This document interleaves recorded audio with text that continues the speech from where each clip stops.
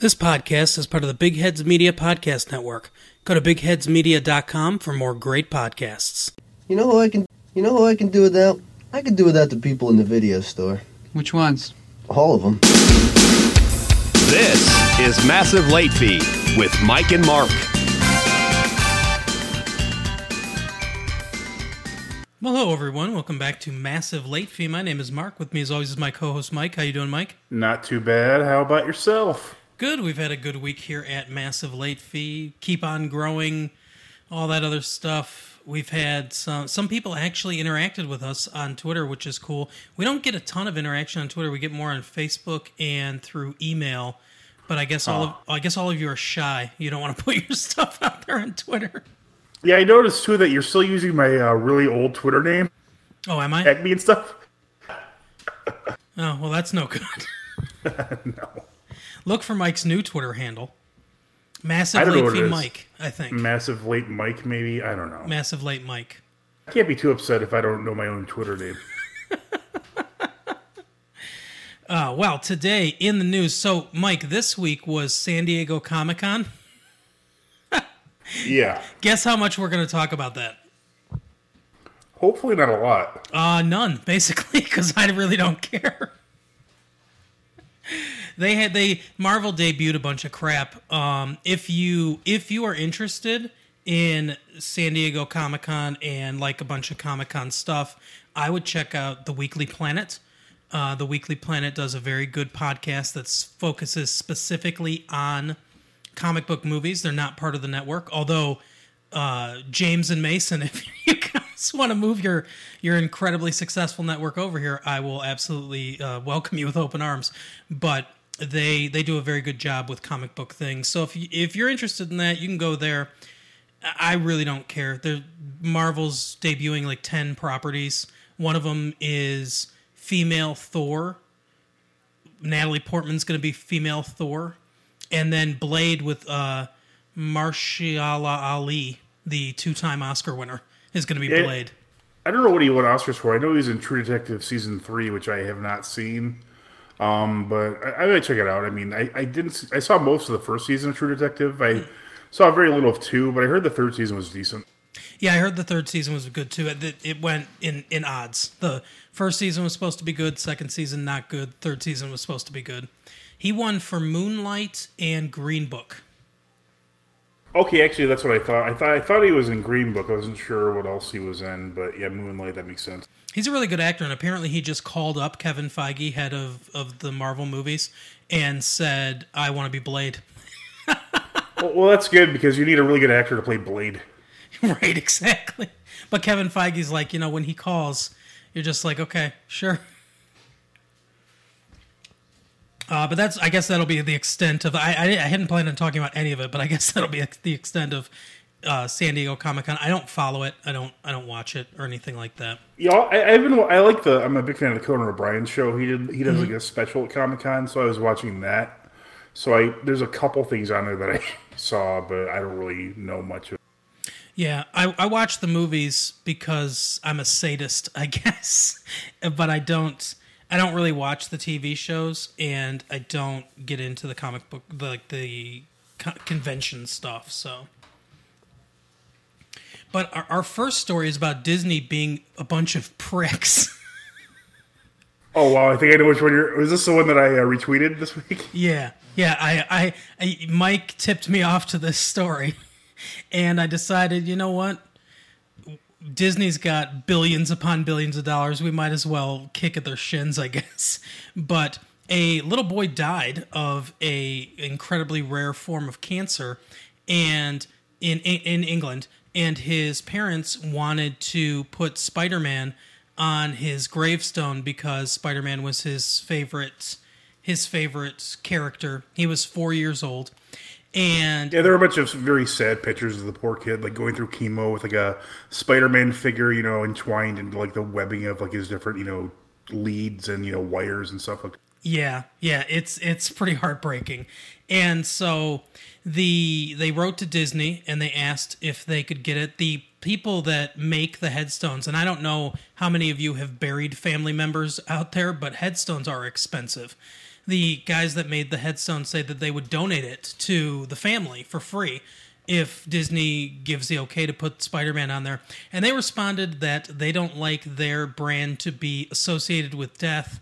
Therefore, they don't allow their characters to go on any monuments, so they couldn't do it. They did offer them a commemorative celluloid signed to the kid. He's dead. He's not going to get a lot of use out of that. And yeah, you're right. Disney does hate, profiteering off of death. I mean, there's not a single Disney movie where a character dies in it. Right, exactly. Flash to every single Disney movie. Wait a second. Doesn't Spider-Man's uncle die in the movie? Yeah, exactly. Spider-Man's uncle's all like, with great power comes great risk. Oh, I'm shot! But, yeah, the Spider-Man's uncle dies in the movie. The entire setup to the movie that just broke Avatar's record, the cliffhanger to that film, is half of all the universe being turned into dust. So, yeah, they certainly do deal in death sometimes. But it's just there's no money in this for them, I guess. So they don't care. I wish the family had just done it, and then if Disney got word, they'd be in the weird position of having to sue them. That would have been the best. Absolutely. That would have been the best possible. Exactly. Ask for forgiveness, not permission. They should have just done it. I mean, that's another bullshitty part about this is, technically that's their character because they bought it, but they didn't fucking create Spider-Man. Yeah, no kidding. Steve Ditko should have a say in, he's dead too, isn't he? Well, you just get Stanley. Fuck. Yeah, that's right. But yeah, so Disney pricks. Anyone listening to this show, if you want to tweet at Disney and call them pricks and call them out for this, go ahead and be my guest. I in a very small way, I get where they're coming from, where we don't want this on a bunch of memorials and shit. But, you can't make exceptions for 4-year-old kids that die of cancer. It's ridiculous to me. Like you said, there's no money in it for them, so I guess they're against it. Yeah. So the only other two... it's not like a fucking remake of a movie they already did. Right. Exactly. If someone resurrected this kid and rebooted him, then maybe they'd want the rights to his life story. So, the only other things that I have to talk about as far as news goes today are 2 trailers that came out. Obviously, there was a bunch of trailers that came out because of Comic-Con. The first one that I'll mention, I guess, because I know Mike has no emotion or feeling about this in any way, is the Cats trailer, or the trailer for the movie Cats, which was horrifying. One of the weirdest looking things I've ever seen in my life. Yeah, I heard a lot of crazy reactions to it, but I didn't see it. It just, I can't imagine it'd be good. It's so weird. And when Taylor Swift went on Twitter and said, pretty soon all of you are going to see my pussy, I did not expect that that's what she meant, this trailer. Ugh. We want to see the other one. What's her name? Taylor Swiss? David Swiss. Oh, yeah, that's right. David Swiss. So... It's just gross. No, but this trailer is so weird. They look so strange. I remember, first of all, I hate cats. Not the not the animal cats, but I hate the musical cats. And T.S. Eliot's my favorite poet. I even kind of hate the poem that this is based on. Practical Cats. And the movie seems like a really stupid idea to me. It's like there's some plays that just don't translate well to movies. Like you wouldn't make Our Town into a movie. I'm sure they probably have done that, but it seems like a dumb play to make. I've seen a recording of it, which is really ridiculous because there's no set. Yeah, exactly. There's no set, and everyone's miming their actions. There's no props. So I'm sure if they did make a movie about it, they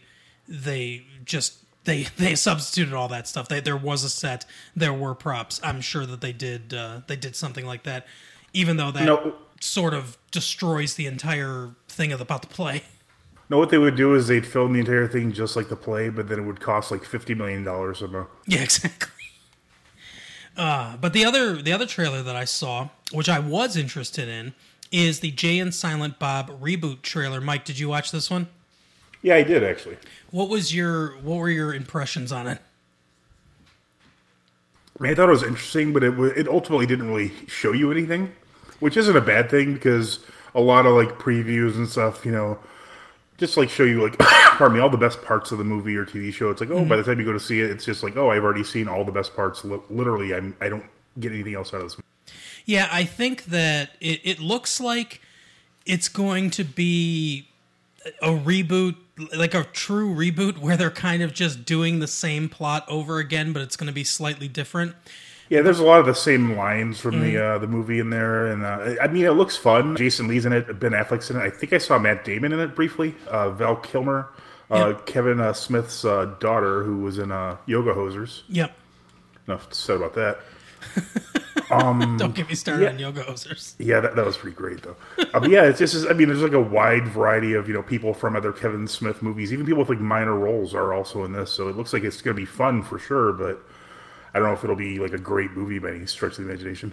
I don't know if it'll be a great movie, and I don't know if it will be very successful financially. But I think, kind of like Jay and Silent Bob, it will be tailor-made specifically for you and I. Yeah. I guess like in October at some point when it comes out, they're going to have a double feature of Jay and Silent Bob Strike Back and then the reboot. Oh, really? Yeah, it seems kind of fun, but it seems kind of like it's going to be very long. Yeah, I don't usually like to see two movies back to back. It's a big time commitment to put in. Yeah, you might have to for this one though. Yeah, I think that would be really interesting. We'll record live from the theater and just we'll be quiet so we don't bother the other two people there. Right, we'll just ruin everyone else's time. Wouldn't be the first time. But so yeah, we ruined Dustin Enat's time a little bit when he almost choked to death. Yeah. So now we're going to Educating Mike. This is where, for new viewers, this is where I educate Mike on a film. Sometimes it works, sometimes it doesn't. Sometimes he's seen it. Mike, have you ever heard of the 1981 film Roar? No. Okay, so this movie is a vanity project, basically, from Noel Marshall, who was one of the producers on The Exorcist and a few other films in the 70s. So he made a bunch of money through producing that film and some other films. And he was married to Tippi Hedren at the time, and one of his daughters is Melanie Griffith. So they all star in this film alongside his two sons, John and I think it's Jerry. Shit. I know what you're talking about now. Isn't this a documentary? No, this is... Oh, I thought they actually lived with these lions, though, didn't they? Yes, they did. So this movie, for those of you that don't know, is sort of infamous. It's about a family that lives with lions. And I guess Tippi Hedren, when she was filming a movie in Mozambique, Satan's Harvest, she came across this plantation house. Is that the name of the movie, or your derisive term for for Mozambique? Yes. Mozambique, a.k.a. Satan's Harvest. Shout out to all the listeners in Mozambique. Watch your back. That's all I have to say. But no, so she came across a plantation house that had been overrun by a bunch of lions, and she learned about how they were being poached and their numbers were dwindling.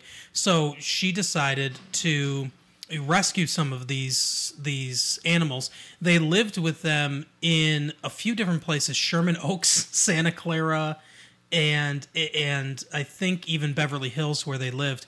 And the sheriff came out and said, you can't do this. You can't have a bunch of lions here. So they started a preserve in Acton, California, and their son mostly lived and slept in a house with all these lions. So Noel Marshall decided he wanted to make a movie. It's the barest wisp of a plot of this film. Basically, I mean, I'm not going to read the plot summary because I really don't need to, but the entire plot of the movie, and that's not what's fun about this movie anyway. But I did watch it. I watched this movie on YouTube, and it's available for free on YouTube. It was released actually, I think, in 2014 in the United States, but it was made in the 70s and released overseas in 1981. But it was released in 2015 in the United States. It took that long to get here. But anyway, the plot is basically this guy moved to Mozambique to study lions and live with them, and his family flies in. They haven't seen him for 3 years. He and his wife are sort of having troubles in their relationship. So his 2 sons and his daughter, played by his real life sons and daughter, and his real life wife, Tippi Hedren, fly in and go to meet him. There's a miscommunication. He goes to pick them up late. They end up coming to the house and encountering the lions without him there to sort of explain what's going on and that they're all nice and everything. And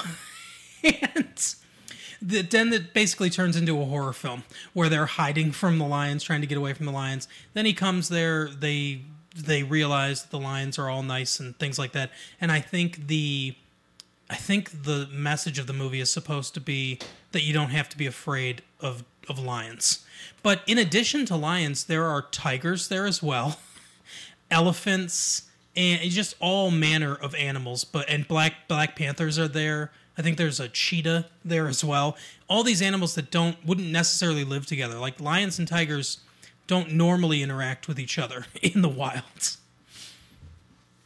But the crazy part about this movie is that, as it says in the beginning of the film, great care was taken not to harm any of the animals, but over 70 of the cast and crew, and by some accounts, maybe as many as 100 were injured during the filming of this.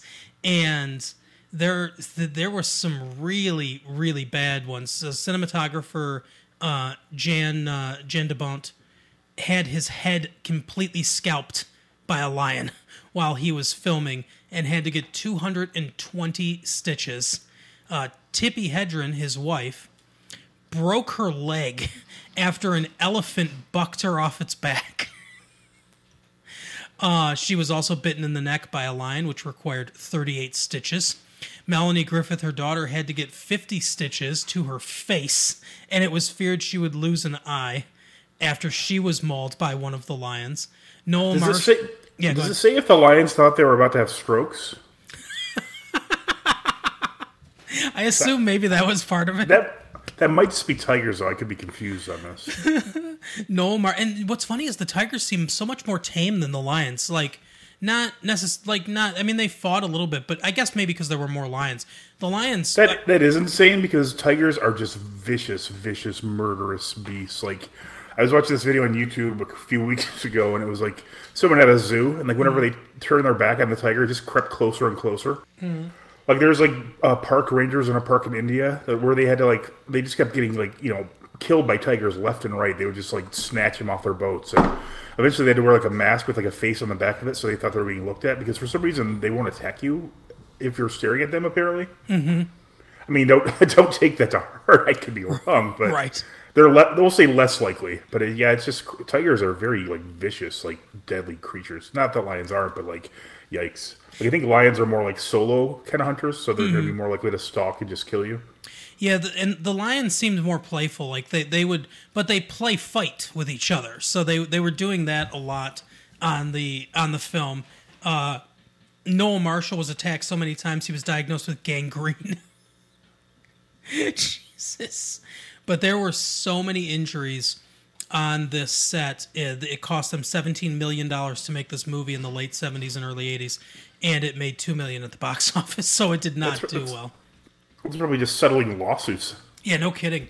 The movie it opens with this guy comes, and he says he's supposed to be a native African, and he says they don't never say what country they're supposed to be in Africa. Maybe it's Mozambique, Satan's harvest. But he comes in and says that he's basically the voice of the audience, because he's like, "You're crazy. I can't believe you're doing this. This is ridiculous. Why are you living with these lions?" And he seems incredibly frightened the entire time. And Noel Marshall the entire time is walking around saying, "Oh, they're so friendly and nice and everything." And then a lion just comes up and knocks him over on the ground. I mean, that's mainly what the movie is. And there's a lot of shots of tigers just either attacking people or fighting with each other. I guess the main antagonists are supposed to be these 2 hunters. that are trying to kill the lions that end up getting mauled and killed. And then the one lion that's really no worse than any of the other lions, but he says, oh, that's the bad one. He's like a rogue and trying to attack other lions.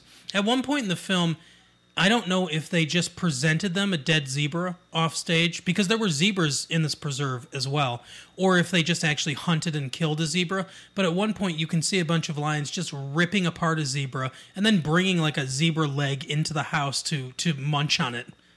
So, yeah, there's a lot going on in this film, but it's crazy, and it's a kind of a disturbing watch, because the whole time you're thinking, oh my God, what's going to happen? Who's going to get gotten? Because it's just, it's insane. I am all for like giant big cats not getting hunted out, not getting poached. I'm not for big game hunting or anything like that, but let them just live in the wild, in the savannah and the jungle and all the places that they live, away from people. Let them have their land and just don't mess with them. Just let them be free. So, Parents' Guide on Roar. There's nothing in sex and nudity, and there really isn't. There's nothing in profanity, nothing in drugs and alcohol, nothing in frightening scenes and violence and gore. That's where you get it. Madeline's leg was broken while filming when the elephant picked her up. Okay. That's a misnomer, actually, by the way, too. A lot of people think, because what happens is she's in a boat, and the elephant grabs her with its tusks and pulls her up on, this is Tippi Hedren, pulls her up on its back. And a lot of people think that the elephant's trunk squeezed so hard around her leg that it fractured it. How she actually fractured her leg was falling off the elephant, because after it throws her up on its back, it kind of bucks her off and she falls off, and that fall is is how she actually fractured her leg. But yeah, pretty bad leg break. Then it just says, this movie is a series of people being attacked by lions and lions fighting each other, as well as tigers and other cats. Which is true. That's accurate. That is basically the plot of the film. A couple of people were covered in blood after being attacked, and there's real blood on the screen too. An elephant was picking Madeline up with its trunk and destroying a barrel later on. It wasn't really a barrel though. What happened is the elephant destroyed the boat. For whatever reason, I don't know why, but the elephant just messed up this boat. It crushed it with its legs. It just fucked it up, picked it up, threw it around, kicked it. It really hated this boat for some reason. And then it says, frightening and intense scenes. It gets violent halfway through the film, but nobody has died, but rather got injured. It indeed has a happy ending. A bunch of people getting violently injured. The best review, I think, on here, not the most stars, but I think just the best title for the review on IMDb, says, spineless garbage. And basically talks about how Noel Marshall is an egotist and this is a vanity project, which is absolutely accurate. So that is Roar. What do you think, Mike? Are you going to check it out on YouTube? No. Yeah, it's not. You don't really need to check it out. You can just watch one clip of tigers attacking someone, and that's the entire movie anyway. So now we will move on to Keeping Current with Mike. Mike, this is where we plumb the depths of the gossip world to try to figure out what's going on. I guess this is kind of like educating both of us. Mike, where are we going this week? All right, this week we're going to usmagazine.com Nice. To see. I honestly don't think we've gone here before, which is weird because it's like in the top 15 of the list I have. All right, I already, starting off, I don't even know who this person is. Okay. Let's see. Brielle Bierman spent $100 on chicken tenders in midst of airport snafu. Wow. Brielle Bierman. Okay, so let's figure out who Brielle Bierman is. Does she have an IMDb? I don't know. I have no... it says it's under food. I don't know if that's considered food because the chicken tenders, or if she's in some sort of food business, like a chef maybe. Okay, so let's see. This can't be it. No. Kimberly Marie Zolak Bierman. That's can't be the person. Maybe that's her mom or something.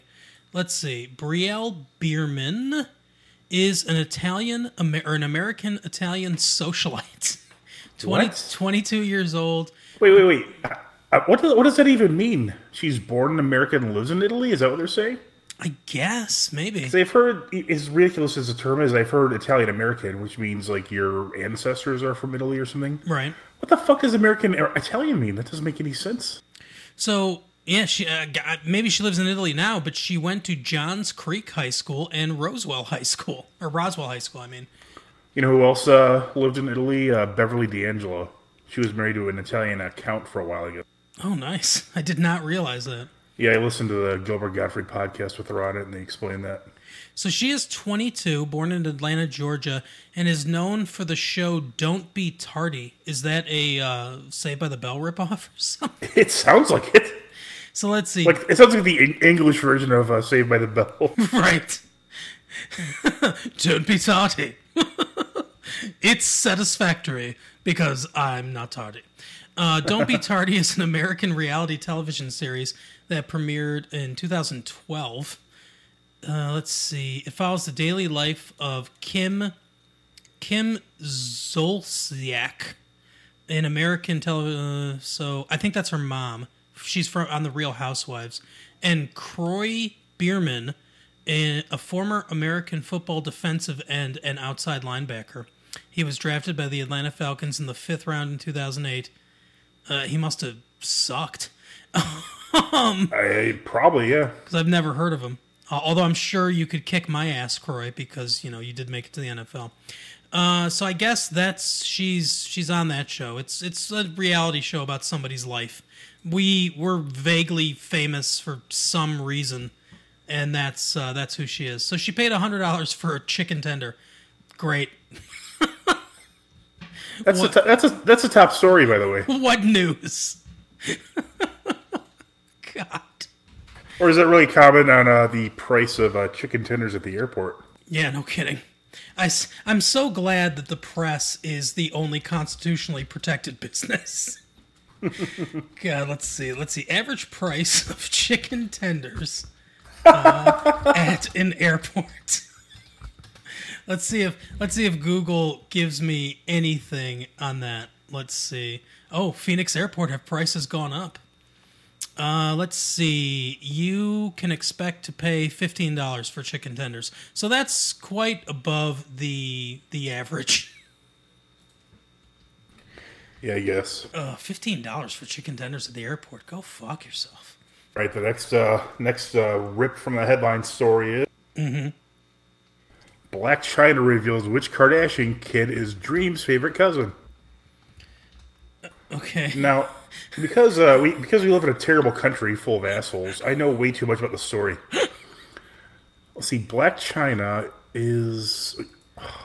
I think she might have dated Kanye West at some point. I think she has a child with the Kardashian brother guy. Okay. So basically what she's saying is her 2-year-old child has a favorite cousin, and it's worthy of mentioning. What the fuck? I mean, first of all, if your 2-year-old says they have a favorite person, that's hardly newsworthy. Right, no kidding. Let me tell you the first line on Wikipedia of Blac Chyna's career. Blac Chyna began stripping in Maryland to pay for college tuition while attending... Yeah, I'm sure she went to college. Right. Johnson and Wales University in Miami, Florida. Wait, what? She stripped in Maryland to pay for college in Florida? That makes sense. It was a hell of a commute. That's why she needed all that money. Okay, here's the next line. But she resumed stripping and was too exhausted to attend classes. She dropped out after repeatedly falling asleep in class, focusing instead on stripping and modeling. You remember the old expression, yeah, she's hot, she's stripper hot, but is she Maryland stripper hot? Yeah, exactly. Oh, God. So... She, I guess her exotic look made her popular. Radio host Angela Yee described her as looking like someone who is going to be famous. Okay, I guess. I mean, she doesn't look special to me in any way. I bet I didn't read the story, but I bet her kid instantly likes the most famous of the cousins. Like, oh, that's your favorite. She really fucking yells at this child. No. Yep.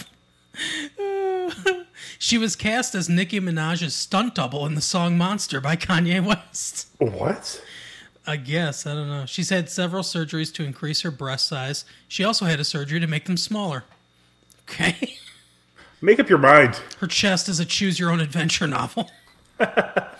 Let's see. So, personal life. China said rapper Tyga asked her to join him on tour in 2011, but she refused. That sounds like something a stripper would do. Let's see. She appeared in his music video Rack City and began a relationship with him. They had a son together. They split in 2014 when she began a relationship with Kylie Jenner, when he began a relationship with Kylie Jenner. China and Jenner feuded with each other over social media, but China mended her relationship with the Kardashians after she began dating Jenner's half-brother Rob Kardashian. Their daughter was born in 2016. So, that's so weird. I guess Breaking news. Yeah, they're split up now, so... Yeah, I have an update on our big chicken tender story. Okay, yeah, what's up? I clicked the link and I realized it was a clickbait link. Oh, really? It wasn't actually at the airport, but at a Trinity restaurant just outside the airport, where the chicken strip tenders cost $25 and a plate of fries is an additional $12. So really, it's not unreasonable if you consider the prices. Yeah, it's ridiculous, those prices, but yeah. I mean, it's like like a upscale restaurant will charge you, $12 for a plate of fries. Right. So far we've got reality TV star or daughter of reality TV star buys chicken and former Well, when you put it like that, it kind of demeans the whole story there. Former stripper's daughter has favorite relative. Where are we going now? This next one is Wendy Williams breaks down, says she won't reconcile with his strange husband, Kevin Hunter. Quote, girl, no. That's her quote. Oh my God. Okay, so... And what's another funny part before we break that open a bit is it's like they'll have like a little like a header for the story. Mm-hmm. This is like a hashtag kind of thing. It's under splits. Oh, it's God. They split up. Oh. So unfortunately, I know who Wendy Williams is. I hate Wendy Williams with a passion. Talk show host. I think she was friends with Oprah or something. And I don't know anything about this Kevin Hunter, though. So, I don't know. It's her husband who I guess had an affair on her. I mean, if you could imagine anybody having an affair on her. Yeah, how could you walk away from that face? Right. Oh, God. Yeah, she's very annoying to me. She might be a really good person because I don't know anything about her. But no, she's not. But she won't even give Kevin Hunter a second chance. Seriously, when I used to work at the casino as a dealer, we had a common room where people would eat. Some people could sleep because we worked the overnight shift, and there was a TV in there. And sometimes I'd take my break, early in the morning, and Wendy Williams' show would be on, and I would just walk out. I couldn't even stand to be in the same room.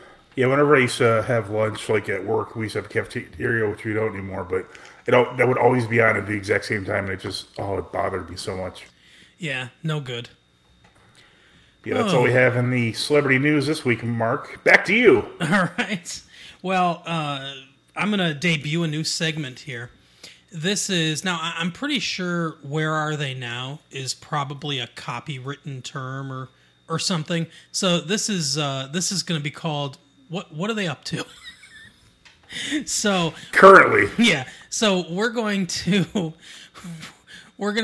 choose a movie and find out what the stars are currently up to. So first up is Gone with the Wind.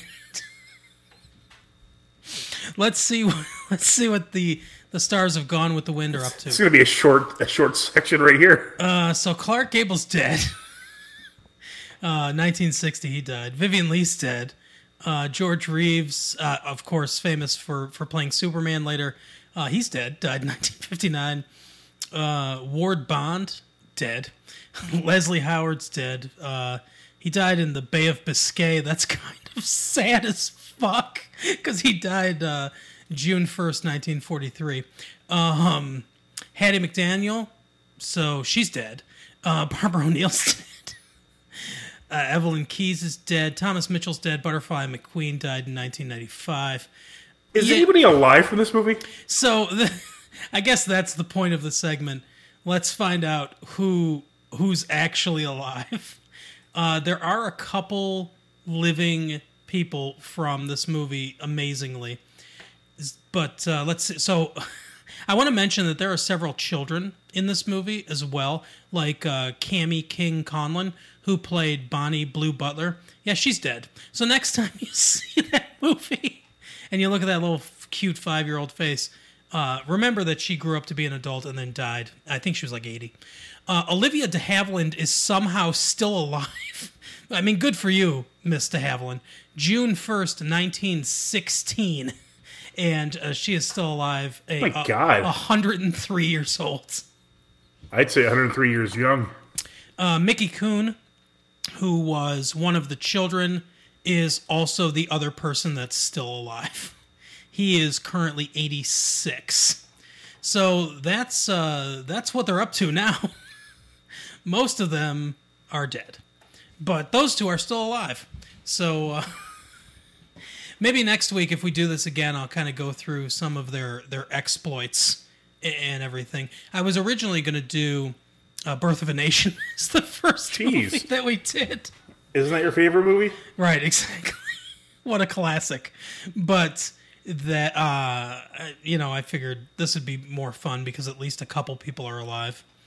Olivia de Havilland, still hanging on. Good for you. Good for you. But you never shut up about fucking Gone with the Wind, though. So now we're moving on to our Parents Guide game. Wait, real quick. I failed to realize something. Yeah. The U.S. Weekly or U.S. Magazine is the... they're the company that does the Stars Are Just Like Us thing. And I feel guilty if I didn't share this one with you. Mm-hmm. It's a picture of Sharon Stone looking like kind of vaguely confused, picking out like glasses. Another scintillating headline. Sharon Stone buys glasses. Hold on. Yeah. This is what the headline reads. It says, they pick out sunglasses. And then under that, it goes, what a spectacle. Oh, my God. The guy that took that picture better have said, what a scoop. He probably did. Because that's the last time anyone cared about Sharon Stone. Yeah, no kidding. Oh. Yeah, we've seen your beeve. Congrats. Yeah, you're washed up in Hollywood now. Speaking of giant beavers, have you ever seen that picture of Demi Moore's huge bush? I have, actually. What the fuck? I don't know. It's one of the weirdest things. Now you kind of know how Bruce Willis was able to get her. Yeah, exactly. It looks like she's turning into a panther vagina first. Oh, my God. Yeah, it looks like she has Bob Ross. It looks like she has Bob Ross in a leg lock. It's a mess. It really is. Clean that up, please. When she shaved her head for G.I. Jane, do you think that extended other parts? I think she just added that to the other hair. Yeah, exactly. She got a weave. Notice G.I. Jane never wore shorts? Oh, yeah, that's right. Oh, so is she still with Ashton Kutcher? Good luck, sir. I have no idea. Anyway, so on to the Parents Guide game. Winner last week. I guess Nicholas won last week. I'll go back and check and see if anyone else said anything because I reposted it a bunch of times. I scheduled it to repost a bunch of times. This week, I'm telling you, guess it or you're not getting this anymore. And no more prizes. No more first place prizes. I'm telling you, we're going to give away a $50 gift certificate at some point, or to that. But unfortunately, it's to that restaurant where chicken wings cost $25. You get 2 orders of chicken wings. Maybe you run into a possible celebrity. Right. So I'll go first this week. Okay. Let me see what the best one is. I'll start with profanity because it's pretty innocuous. 7 uses of goddamn and 1 use of Jesus' name in vain. I can't even say it. I wish I would have said the Lord's name in vain. 7 uses of son of a bitch, 5 of ass, non-sexual, 3 of bastard, 1 of dick and crap. Is that dick and crap or just crap? Dick and crap? Or like dick inside crap? Because that's very important to my guess here. Yeah. I mean, that definitely changes the mood. Right? 1 use of piece of ass and banging from hostile characters. And some racial slurs, mainly against Italians, but towards other races also. This includes 2 uses of the N-word, which they don't say the N-word, they write it out. Hard R and all. Wow. So good for them. Huh. Well, I know this one isn't super bad. No. No, not at all. Well, that's really... That sounds like... Is this Pulp Fiction again? No, that's usually only 2 uses.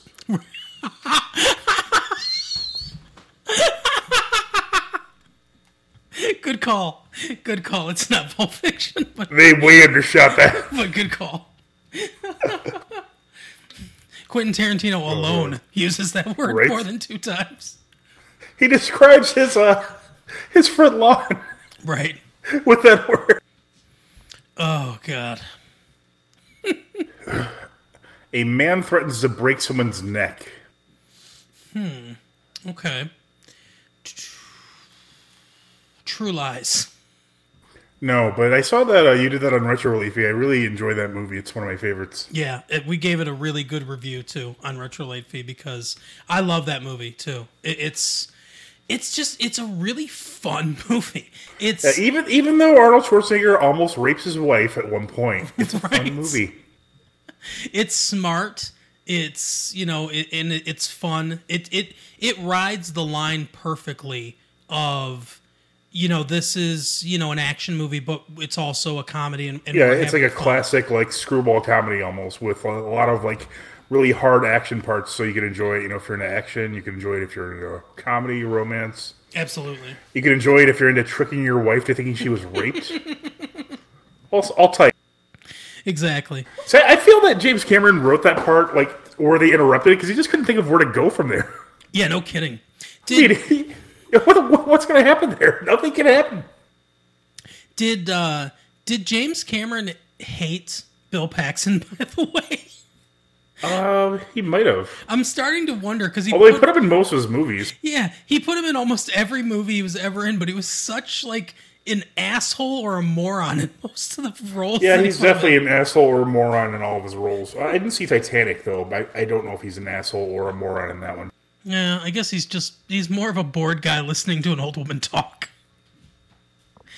So he's a moron then. Yeah. All right, so drugs, alcohol, and smoking. Some casual smoking and drinking. A minor theme of drug trafficking is present in the film. It is presented as lucrative, but a dirty, dangerous business. Ah, shit.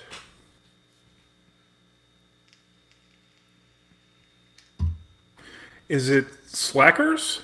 No? No. See, the N word is.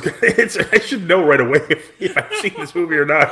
That's a really rare word to hear these days. No kidding. Unless you're listening to rap music. Yeah, true.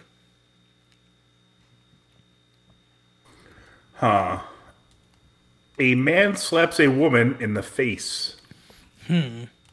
Threatening to break a neck and slappings. This isn't Pulp Fiction again. Is it? No. Let's see.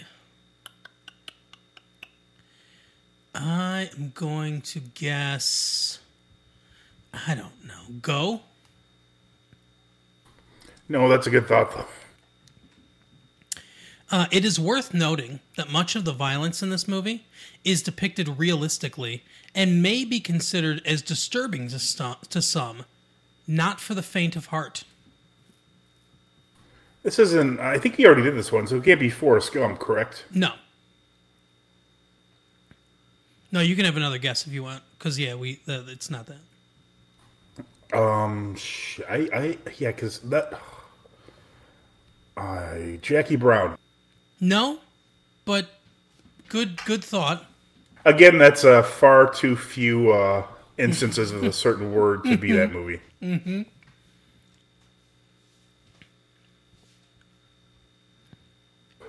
There is a scene which includes the buttocks of several nude statues, though this is brief and non-sexual. Look that they clarified that it's non-sexual. Right. Nude statues. Okay, so, several of them, too. Conan the Barbarian.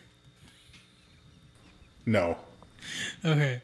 A woman reveals herself to her new husband. We see her bare breasts and nipples.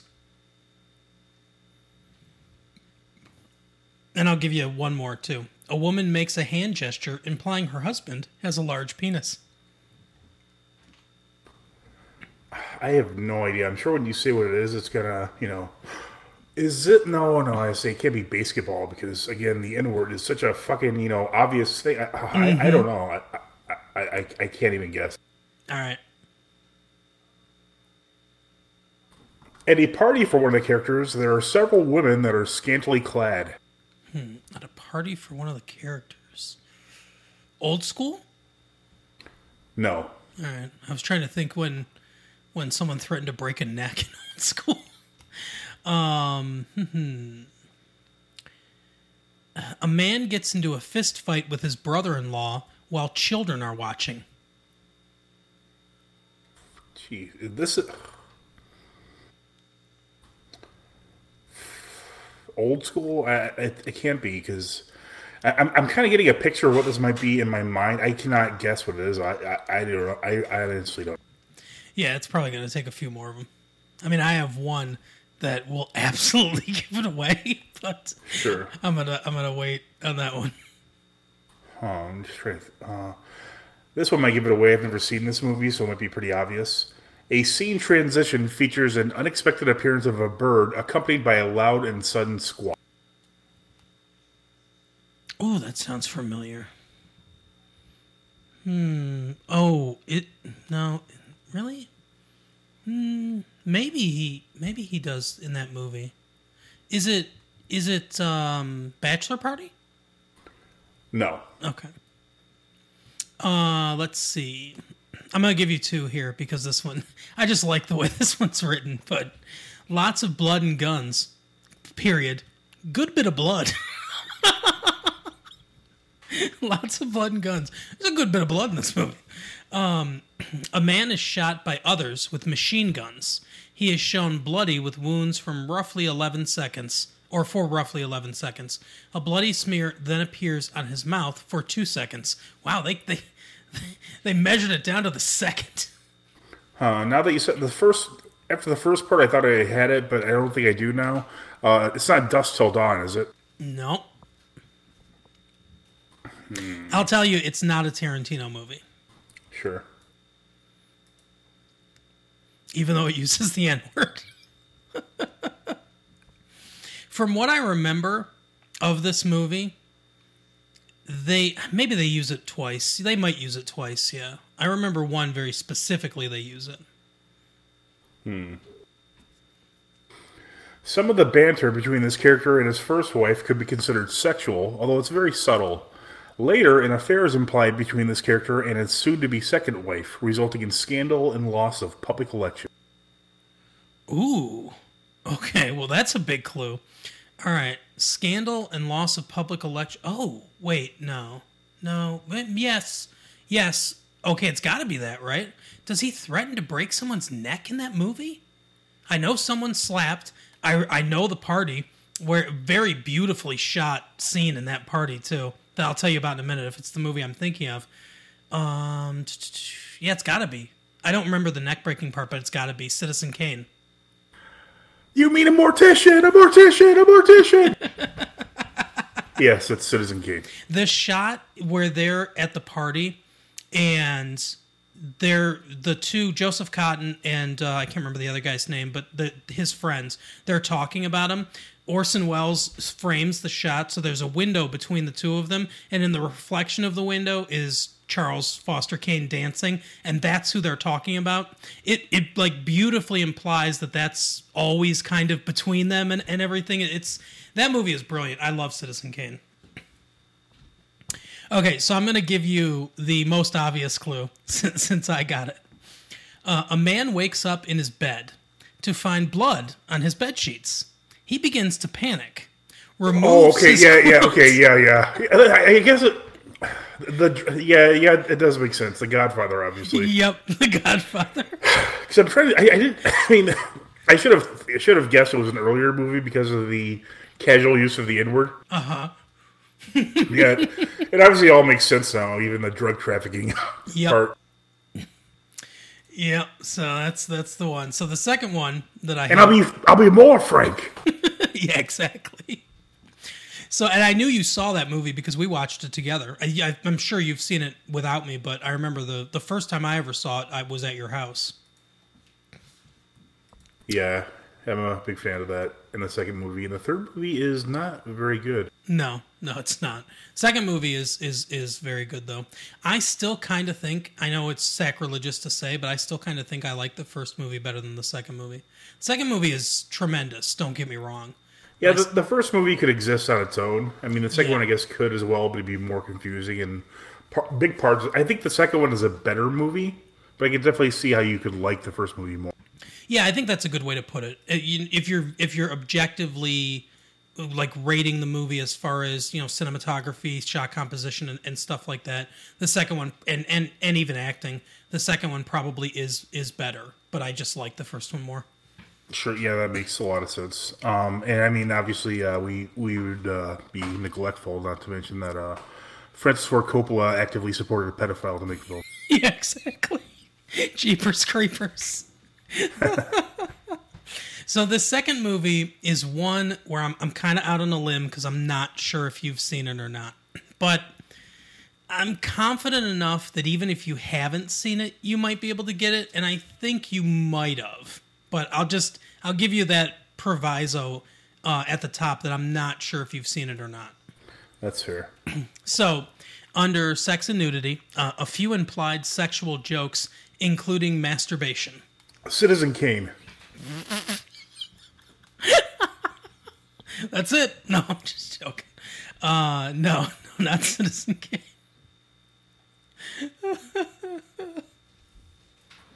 A person commits suicide with a gun. Lots of blood spurts out the back of his head. The Shawshank Redemption. What's funny is I was going to pick that one. That was literally the one I was looking at, but it just was, all the clues were way too obvious. Mm-hmm. But no, it's not the Shawshank Redemption. Like, I have it in my next tab. Like, I was looking at it as you were asking me the last question just to make sure, but the clues are way too obvious. Oh, if only. Okay, profanity. 1 use of fuck, 15 uses of shit, a few uses of ass, crap, etc. There's also one scene where the middle finger is used by a child. Huh. Problem Child. No, but that's definitely a good guess. You know, that title of that movie is not lying. That kid really was a fucking problem. He was. It was a big problem. He was such a problem that later John Ritter died. Jeez. I heard that Gilbert Gottfried was on the Loveline show. Okay, that would have been hilarious to see. And the kid from Problem Child, I think his name's Michael Oliver, I think. Mm-hmm. He actually called up and he's like, "Oh, hey," you know, I guess he hadn't talked to him in like 20 years or something like. Uh-huh. It was just weird. Like, by all reports, like, his family was kind of like one of those really nuts families, you know, like the classic like childhood actor family. Mm-hmm. Speaking of profanity, frequent language throughout: 48 uses of fuck, 4 uses of dick and balls. Now I don't know if that's 4 of dick and 4 of balls, a combo of the two. I don't know, or maybe they say dick and balls 44 times. 20 uses of shit, 10 uses of hell, 1 use of goddamn, and 2 uses of the N-word, also spelled out with a hard R. Wow. Okay. So, again, 2 uses of the N-word. That's tough. In your household, they call that a good day, huh?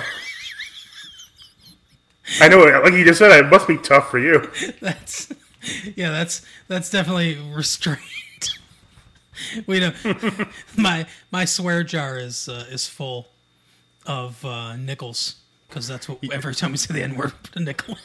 You won't see any Harriet Tubman 20s in there. Okay, so the first clue was someone shoots themselves. And it's bloody. That's tough. Because, I mean, obviously my mind goes to Tarantino, of course, because of the N-word. But I'm guessing that's not it. Again, that's I don't think I've ever seen a Tarantino movie that has a word in it that's only 2 times. Yeah, that's true. That's a good point. What's a movie where someone kills themselves? Oh, it's not... what the hell was that movie called? The one with Hitler. Inglourious Bastards? No, the one where like it's like the last days in his bunker or whatever. Oh, with Anthony Hopkins? Yeah. Yeah, I don't know what it's called. I've seen the memes and such. I'm guessing it's not that. It's not. Downfall. I think that's what it's called. Yeah, I guess. I don't know. Yeah, it's good. Hitler's dead. Well, I guess everyone can change their tune, huh, Mark? Okay, so this is under drugs and alcohol. Teenage... Yep. Okay, yeah, I think it's my turn, actually. No, I just guessed downfall. Yeah, so... Okay, you're right. Sorry. All this Hitler talk got me worked up. He wasn't quite as bad as Stalin.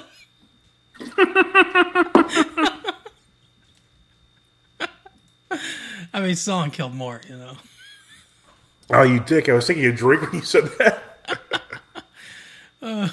Teenage cigarette smoking, teenage drug use including cultivating marijuana and smoking marijuana from a bong. Encino Man. No, but I'll say not necessarily because of who made it or who was in it, but maybe more era. You're on the right track. That's fair. A woman is shot in the abdomen. Blood soaks up her blouse. Ooh. I don't know. RoboCop? No. All right. And just as a clue, it's nothing by Paul Vanderhoeven. Okay. Let's see. One of the kids falls out of a tree and breaks his leg. We see him lying on the ground in pain. He is taken to the hospital. Huh. What's eating Gilbert Grape? No. Yeah, I don't know. A man is choked and kidnapped by an unknown individual. Mystic River? No. Okay. Let's see. I'm running out of ones that won't give it away. No, I did that one. Can't do that. Can't do that. Okay, I gotta chance it with that. In the beginning, the babysitter goes into a teenage boy's room. There are posters of topless women. The nipples are covered with items, though. Is it Don't Tell Mom the Babysitter's Dead? Yep, there you go. Oh, yeah, I haven't really seen that one. I know Alex has seen it, so Yeah, I I've wasn't seen sure. parts of it, but I haven't seen it. I didn't know there was like a drug, side plot or something. Yeah, her brother, Kenny. Like it was a real near-do-well from the bits I saw of him. Oh, yeah, but he cleans up his act. Don't worry about that. I'll give you a couple clues. I haven't seen this movie. I'm 100% positive you have. Okay. So I might be giving away more than I know. This is under violence and gore. This thriller film does not have any kills until the last 20 minutes of it. Saw? No. All right. That doesn't make any sense either.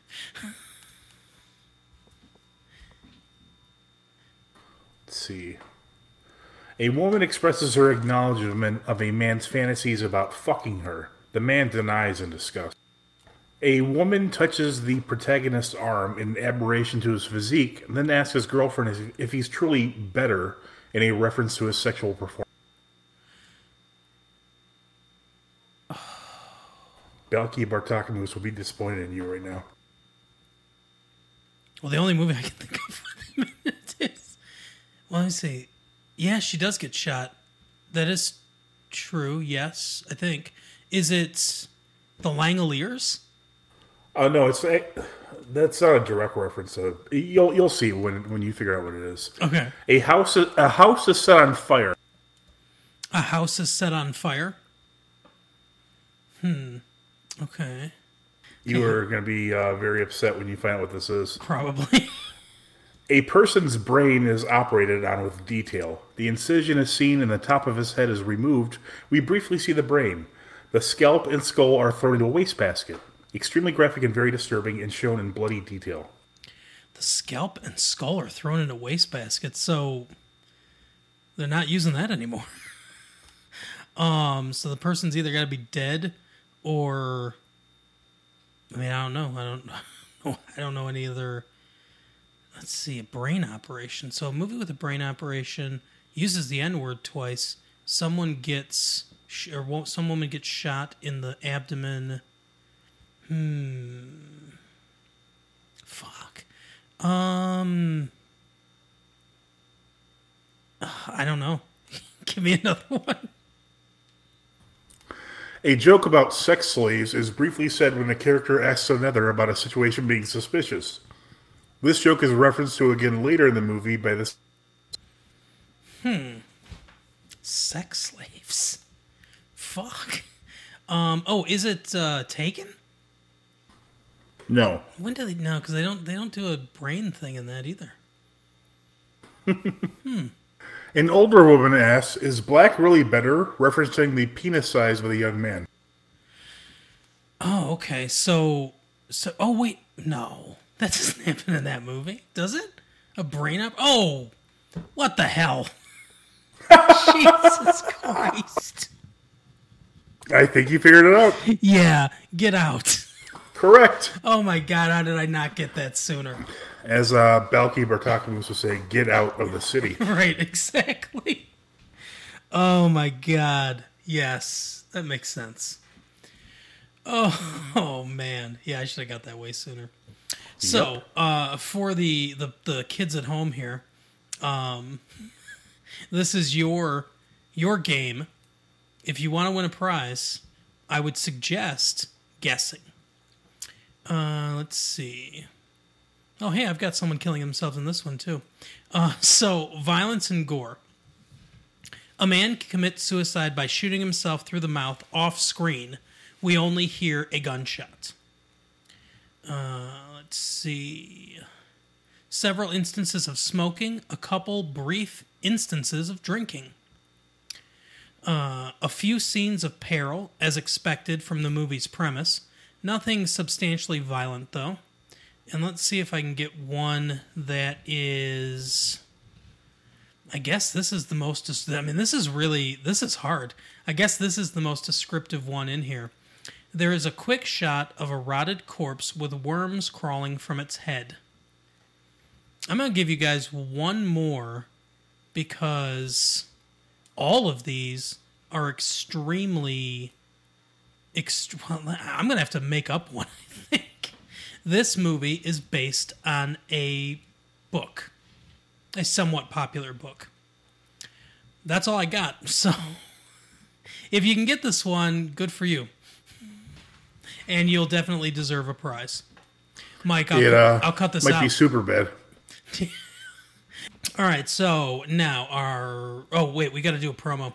So last week I had no idea what show we were doing a promo for, and it turned out that we were doing a promo for Retro Late Fee. So we did a promo for, the other show, and I hope you enjoyed that. Today we're doing a promo for a really popular show on the network, just one of the most popular there is out there. In case you can't tell, I'm wasting time so that I can look it up because I still don't know what we're doing. It's the next one down on the list. I'll tell you that. It is. Is It Philosophy? I was on the show. I like the show a lot, actually. It basically explores different kind of big picture question things. The episode that I was on, we talked about the episode of Black Mirror where, it's the 80s, but they're dead. And they go into they get poured into a computer, basically. And that's the afterlife. That was an interesting episode. We talked about what it meant to be alive, basically. Could you live forever? Is that possible? Is that really them? Is it somebody else? And we went around and around on that and answered no questions. But it was a really interesting conversation. So long story short, you are not alive anymore. This is a copy of you. Yeah, I agree. That's what I said. Yeah, that's what I said on the show. That was the conclusion that I ultimately came to, is that it's not you. It's just a clone of you. Even if, you think it's you, it's not. You have to believe in magic for that to actually be real. Yep. So here is a commercial for Is It Philosophy?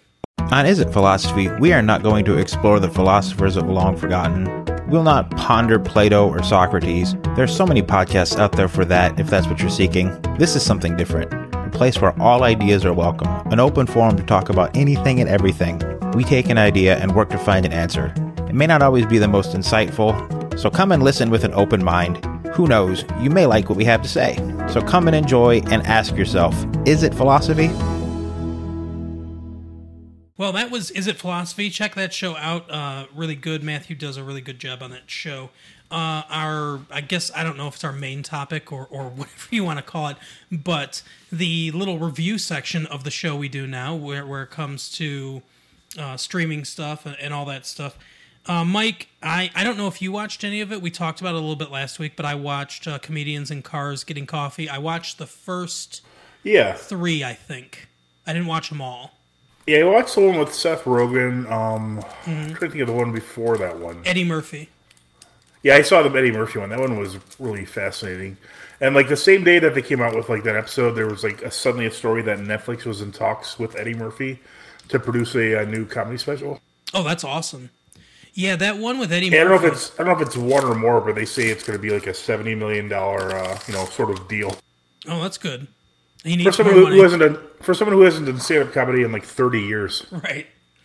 I mean, I'd be nervous as him. I mean, he hasn't done it in so long, and if you look at his old stuff, it's super it would not fly these days because it's very unpolitically correct. Oh, absolutely. He talks about his Mr. T part a bit. It's I know it's kind of nuts. But yeah, he talked that it's the longest one. The first one with Eddie Murphy is the longest one of the season I saw. And it was, like you said, it was really fascinating. I really feel like I got a look into Eddie Murphy's kind of life and personality a little bit. And I have to say, I know, how you feel about Seinfeld and his stand-up comedy and everything. I was never the biggest fan of Jerry Seinfeld's stand-up comedy. I liked the show, but I think the parts of the show that I like are a lot of the stuff that didn't necessarily have to do with Jerry Seinfeld. A lot of the stuff but he did a lot of the writing, so I mean, from what I heard when they wrote the shows, they have a writer's room, but pretty much Jerry and Larry David did the entire script. They'd act the writers, hey, what's something funny that happened in your life? And they were all kind of crazy personalities and stand-up comedians, So if you think about it, I can't name a single person who was a writer for Seinfeld who went on to be super successful aside from Seinfeld or Larry David. I could be wrong. I mean, no, I think you're right. They certainly didn't have. It wasn't like your Show of Shows or the Dick Van Dyke Show or something. Yeah, it's not like the Simpsons. It's not like the Simpsons writer's room, or Conan O'Brien's writing staff. I mean, it's not. I mean, Louis C.K. Started there. Well, I like how I I like how I gave an example of two shows from like 55 years ago, and you gave the contemporary example. Yeah, I mean it's not like it's like the greatest like writing staff ever, but I mean I'm not a big fan of like we said before, I'm not a huge Seinfeld fan, but I appreciate, like, I really like him on the show, like his actual person I really enjoy. He's just kind of fun, and he's like really, you tell he's kind of arrogant, but he's has a deserved reason to be arrogant. He's like one of the most successful like TV writers / stars of all time.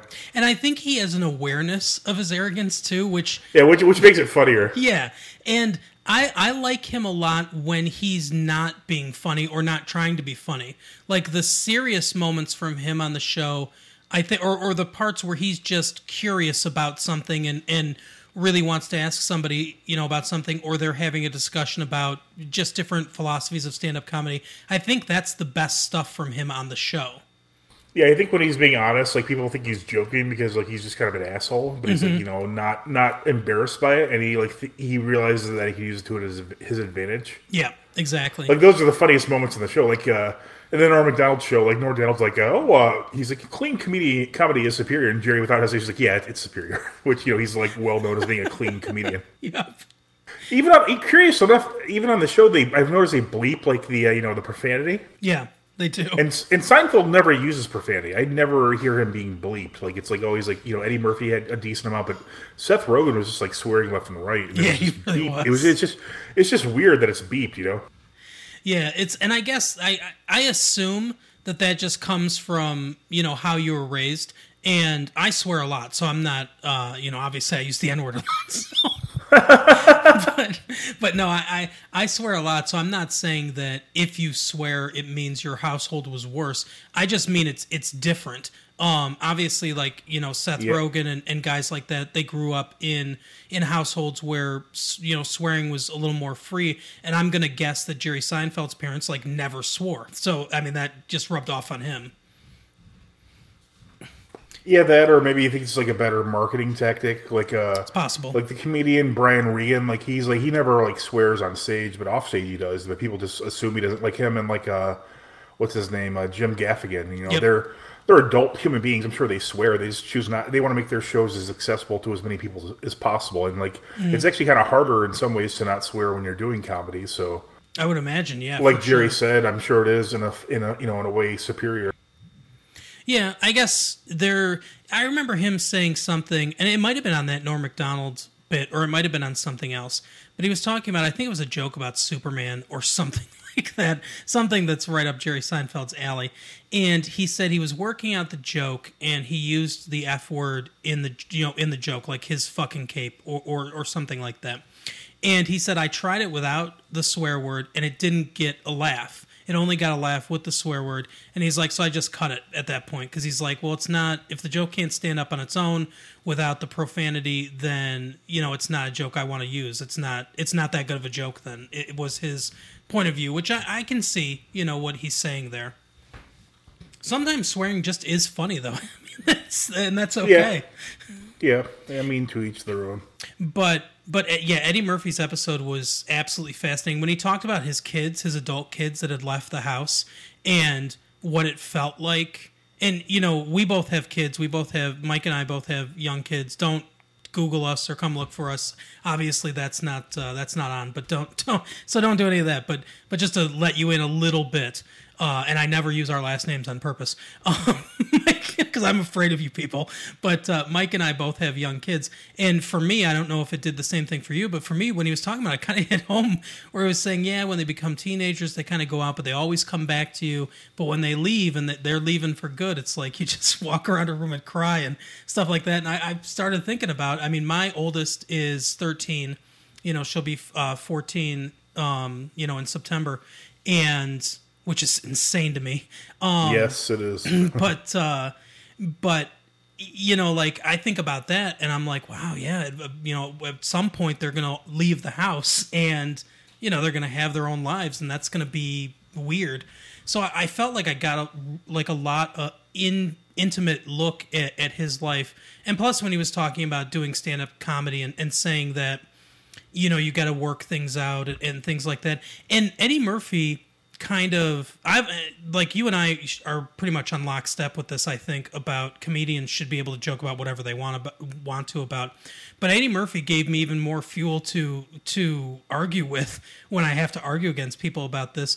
When he was talking about, he made a joke about Joan Rivers' husband that killed himself, and because she used to make fun of him all the time, and he was like, oh, he got sick of those jokes or whatever. And he's like, because I was famous, that came out, Joan Rivers got hurt and everything. He's like, that wasn't even a bit yet. I was just trying that out. And he said you can't know if something's funny. You have to work it out on stage. Like, that's part of his writing process. And that makes sense to me, where, some things like that can blow up, but it's just a comedian working on something. Could this be funny? Can I turn this into something? Yeah, it's like a rough draft of something that needs to be finalized. Exactly, and that they should have the freedom to be able to do that and work out things like that. And he talked a lot about that, about wanting to come back and do stand up, about wanting to work out on stage and everything like that. And I think you and I are the same in this instance too. Is I'm fascinated by comedians and stand-up comedians and kind of what their process is and how they write things and stuff like that. So this stuff is like gold to me. Yeah, and it's a really weird comedy. Like, if you hear like a joke once, you're basically like, if you ever hear it again, it's not funny anymore. Mm-hmm. Yeah, exactly. And like it's so bizarre. Like, it's like, basically stand-up comedians are doing their best to make you think they're just coming up with something on the spot that's just absolutely hilarious. Whereas my wife and I went and saw Dave Attell a few years ago, and then he released a special afterwards. And it was all the same jokes from this. It wasn't funny anymore. But when we actually saw him in person, like, we were like right stateside, and it was like I was like having so many like those big laughs that like make you feel like you can't breathe. It was just like the whole show was like just like great joke after great joke, and then when you see it again, it's like, okay, I've heard that. It's not. Whereas, like, with music, you'll hear, like, a song, and then, like, oh, I want to hear it. The more you hear it, the more you like it, to an extent. But it's like with, like, comedy, like, after the very first joke, you basically shoot, like, all your shot on that one, so.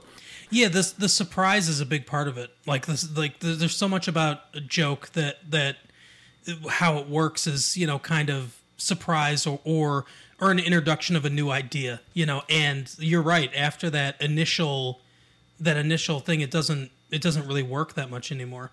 Ricky Gervais told a joke on the episode that he was on, and I've never found him hilarious or anything like that, but he was, and don't tweet at us, Ricky Gervais, because I know that you search your name on Twitter and all that stuff to try to, call people out that say bad things about you. But, we're good. We're on good terms, Mr. Gervais. But anyway, he told a joke that I thought was really funny, like one of the funnier jokes I've heard, where he says he came up on stage and said, I've been 18 years sober, and they all start clapping and everything. And he kind of holds up his hand and he goes, the first 18 years. And then he says, every year after that, I've been drunk every day since then. And then he said the paper picked it up the next day and says Ricky Gervais admits to being drunk every day since his 18th birthday. Which is just ridiculous. Yes. But so yeah, that like the surprise of that, the setup, and then the surprise of the payoff, that's what makes that really funny. And I also found interesting about the Seth Rogen interview is I always heard that Seth Rogen was like a stand-up comedian, but according to him, he really wasn't much of one. Like, he moved like to the United States, and like he just like gave it up quickly to become a writer. I know he wrote on the Ali G show. Yeah. I don't know at what point, but and then obviously he like went on the show Freaks and Geeks, which I think he also wrote on that one. I could be wrong though. No, I think you're right. I know Paul Feig did a lot of the writing, but I think he was part of the writers' room. Yeah. Yeah, but it was just kind of interesting because like I thought this whole time he was like a stand-up comedian, but according to him, he really was barely a stand-up comedian at all. Yeah, I like his analogy, too, where he says that a buddy of his wanted to be a boxer, and he said, I wanted to be a boxer until the first time I fought a guy that really wanted to be a boxer. Right. And he says, I came out to LA to be a stand-up comedian until I got to the clubs and saw people perform that really wanted to be a stand-up comedian. And he's like, I'm just not as good as these people. Right. And they showed one clip of him, which was, it was somewhat humorous for a 15-year-old kid, but not, uproariously funny or anything like that. Right. Seth Rogen's a little hit or miss for me, I guess, as far as his movies go. But I do appreciate his comedy, and I like at least a handful of the movies that he and Evan Goldberg have written. I think are very funny. Yeah, like I always joke that my first guest is always Superbad, but Right. That's a really funny movie. I mean, I always forget how funny it is when you rewatch it. It's like, oh yeah, I forgot. I mean, I know a lot of people don't like Pineapple Express. I've seen not all of it, but most of it. I like the parts I saw. I thought they were funny. Yeah, I actually like Pineapple Express too. And I like This Is the End a lot too. This Is the End is one of my favorites of his movies. I think It's just like a crazy movie from the beginning to the end. And I was surprised because I heard the premise of the movie and I said to myself, okay, well, this is going to be terrible. So I didn't go to the theater to watch it, and I never really had any desire to watch it. And then it showed up on TV. We have YouTube TV instead of like actual cable, and it came up on there, and it's unedited, which is good. And so I was like, you know what, I'm Nice. gonna. Oh, I didn't know they had movies on there. Yeah, they do. They have. There's two ways you can get movies on there. If movies are playing on any of the channels that you have, then obviously they'll record if you ask them to. But they also just kind of have a bank of movies that they have on there as well. They'll have little commercial breaks, but not as much as if you were watching on regular TV. But they're unedited, which is good. Yeah, that's cool. So I was like, I'm gonna check it out because I like Seth Rogen, and I'm just gonna check it out and see what it was. And I was really surprised, and I enjoyed it a lot. I thought it was a lot of fun. But yeah, that Seth Rogen one was really good as well. Obviously, I think maybe like a third of the length of the Eddie Murphy one. Yeah, it was like 18 minutes. I think the Eddie Murphy one's 40 minutes. Yeah. But yeah, they were both really good, and like I said, I started watching the Ricky Gervais one is 2 parts, and I watched the first part, and I haven't watched the second part yet. But I'll probably finish that at some point this week, and maybe we can talk about some of the other ones that were on there later. What else did you watch this week? So I watched Spider-Man. My wife hates when I say that. I just like saying his name like it's a last name. Don't. This is a big derailment here. Don't you think it's hilarious when you like call someone's nationality with the word "man" for the last name? Like, oh, he's an Englishman. Just what the fuck? Or a Frenchman? Right. Although the best one, which I think is Chinaman, is probably racist, so you can't say the best one. Yeah, I know exactly.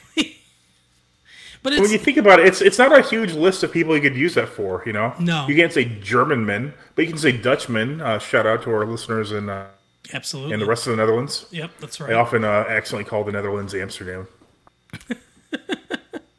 Not those fucking Finmen. Right, exactly. Yeah, what do they call people in Finland besides assholes? Oh, I was just say douchebags. Finlanders? I don't know. Anyway. Is it true that Dolph Lundgren has never once stepped foot on Swedish soil after he left? I believe so, yeah. He never went back. I'll assume as much too. And I think he disowned the family that decided to stay. As you should. But yeah, I saw Spider-Man. We're not close to where we live, or whatever it's called. Far from the madding crowd. Oh, not Into the Spider-Verse? No, I still need to see that. That's on Netflix. But I watched I watched Spider-Man Far From Home. It was fine. I mean, the only reason honestly, it's like I said, it's masochism at this point, because the only reason I watch it is because I had to watch all of them to do reviews on them, and now that I don't really do the reviews anymore, I don't have to watch them, but I kind of feel obligated to because I've been watching, it's like the 24th film or whatever. It was fine. I mean, that's really all I have to say about it. You know, I know people say the third time's a charm, but I really think we need one more trilogy of Spider-Man movies to really see where he came from. Exactly. The third trilogy of Spider-Man films. But yeah, it was, it was okay. I think Tom Holland is really good as Spider-Man, and it's fine. It's a movie. All the exciting parts. If you care about Marvel movies at all, He's like a person on drugs who's never seen a movie. right? It's fine. It's a movie. Remember that one time? Statute of Limitations is done, I'm sure, but Oh, boy. I'll cover it anyway. Remember that one time that I was on all that? The Nickelodeon show, all that. Yeah. Remember when I was on that? No, remember that time that I was on that medication that was medically necessary for me to be on? The medication that Alex and I used to take together? And we went to see the Mod Squad movie. Oh my god, that was the worst fucking movie. And I was so gone that I had no clue what was going on in the film, which means I probably had a better time than you. Yeah. But I knew that there was. This is how cliche this movie was. Even that gone, I knew that someone had betrayed them, or there was someone within the organization that was like a double agent or whatever. And I remember I leaned over to you and I said to you, "I know who it is. I know what's going on," and I just started laughing in the theater because I had no fucking clue. Like, I was bluffing. I don't know why. I was bluffing that I knew what was going on in this movie. You probably know I didn't care enough to ask. But yeah, so anyway, I don't remember what we were talking about, but oh yeah, Spider-Man. So it was fine. The if you care about Marvel movies at all, the only thing that really matters are the 2 end credits scenes. So if you want to just sneak into the movie theater and watch the last 5 minutes of the movie, that's all you really need. Why don't you just say what they are so you don't have to even go? No, I will say, oh yeah, I guess I could just explain it to people. So this isn't actually the order they come in. The one that you're going to care about comes first. What if I just watch all the end credits? Will I then kind of know the whole story of the Marvel universe? Yes, I think you will. I mean, maybe there's like a secret, like hidden movie, like in The Simpsons where they used to have the McBain character. Mm-hmm. Like apparently, all the little clips of McBain, if you put them together in chronological order, they actually make a movie. Oh, that's brilliant, and exactly the type of thing I could see Matt Groening doing. Yeah, not exactly the kind of thing I could see the people behind the Marvel movies doing, though. No, I don't think so. But the second one is a reveal that what's her name, Maria Hill, and Nick Fury are actually Skrulls in disguise from the movie Captain Marvel. Who cares? And I don't think anyone saw that. And we talked about it on the show, but I agree. I don't think you saw it. I think Chris and I saw it, and you just came along for the ride. But that's exactly what happened. But I watched 5 minutes of it, and it was fucking terrible, so I stopped watching it. Believe me, I try these. I really do try watching these movies. They're just so bad, I can't watch them. I know you do. The mid-credits scene was J.K. Simmons coming back as J. Jonah Jameson. Nice. Arguably the best part of the original Spider-Man series of movies with Toby. Oh yeah, he's great as that character. So he came back. Toby Keith. Yeah, he came back and reveals 9/11 Spider-Man. He came back and revealed Spider-Man's secret identity to everyone. So I guess he's got to deal with that in the next movie. Whatever. If Toby Keith sang a song about 9/11 in a universe where Spider-Man existed, how do you think the lyrics would go? Well, you're a man, but you've been made into a Spider-Man. Do you think he'd be pro or anti-Spider-Man? Ooh, that's a good question. Because it seems like the police are anti-Spider-Man. Yeah, I think based on that, he probably would be anti-Spider-Man. What if he blamed Spider-Man for 9/11? Why didn't you hold up the towers when they were falling with your webs? Why didn't your web string up to heaven? Exactly. Oh, Toby Keith, Spider-Man song. Someone's got to do that. Did you see anything else this week? No, I really didn't watch a lot of TV this week. I was really excited about the Comedians in Cars. Mm-hmm. So it was like 4 or 5 episodes, but then I saw some clip on YouTube that reminded me that Once Upon a Time in Hollywood comes out this week, I think. Oh, yeah, that's true. I do want to see that. Yeah, it seems like fun message for my wife if you're listening. Do you want to maybe go on Friday? I know we talked about this, but we'd have to go with Matt as well because, he likes to come over and hang out on Fridays. Ugh. Or maybe on Sunday. Would you be... Yeah, I know, right? Would you possibly be interested on Sunday? Let me know. Does she like Matt? Oh, yeah. Okay. Everyone likes Matt. Good. Yeah, I like Matt, too. I drove with Matt to Las Vegas in a car one time. Yeah. That was a fun trip. And we both, for some reason, took pictures of us going 100 miles an hour. Yeah, that was very odd. We both, while the other one was sleeping, we both had the idea to, while we're risk driving... the other person's life? Yeah, while we're driving 100 miles an hour on the freeway, take out a camera and take a picture of the speedometer. Oh, so shout out to Matt. But I saw another show that I think I'm going to wait to talk about until next week because I've only seen the first 2 episodes, but it's called The Society. It's a TV series on Netflix that my wife and I are kind of into, so I think I'll just reserve to talk about that next week, unless we both see Once Upon a Time in Hollywood, and then we can talk about that next week, and then I'll talk about The Society the week after that because it's not going anywhere. That's fair. But that is our show for the week. As always, tell a friend about the show. Tell them, hey, these guys are funny, or they suck and you'll laugh at them. Whatever you feel about the show. But just tell a friend. Give us, some reviews on iTunes. Interact with us on social media. We're Massive Late Fee everywhere. And probably Massive Late Mike on Twitter for Mike. That sounds right. And I think Carol is still... Yeah, just look at Carol's name and then replace Carol with Mike. That's probably what it is. Yeah, exactly.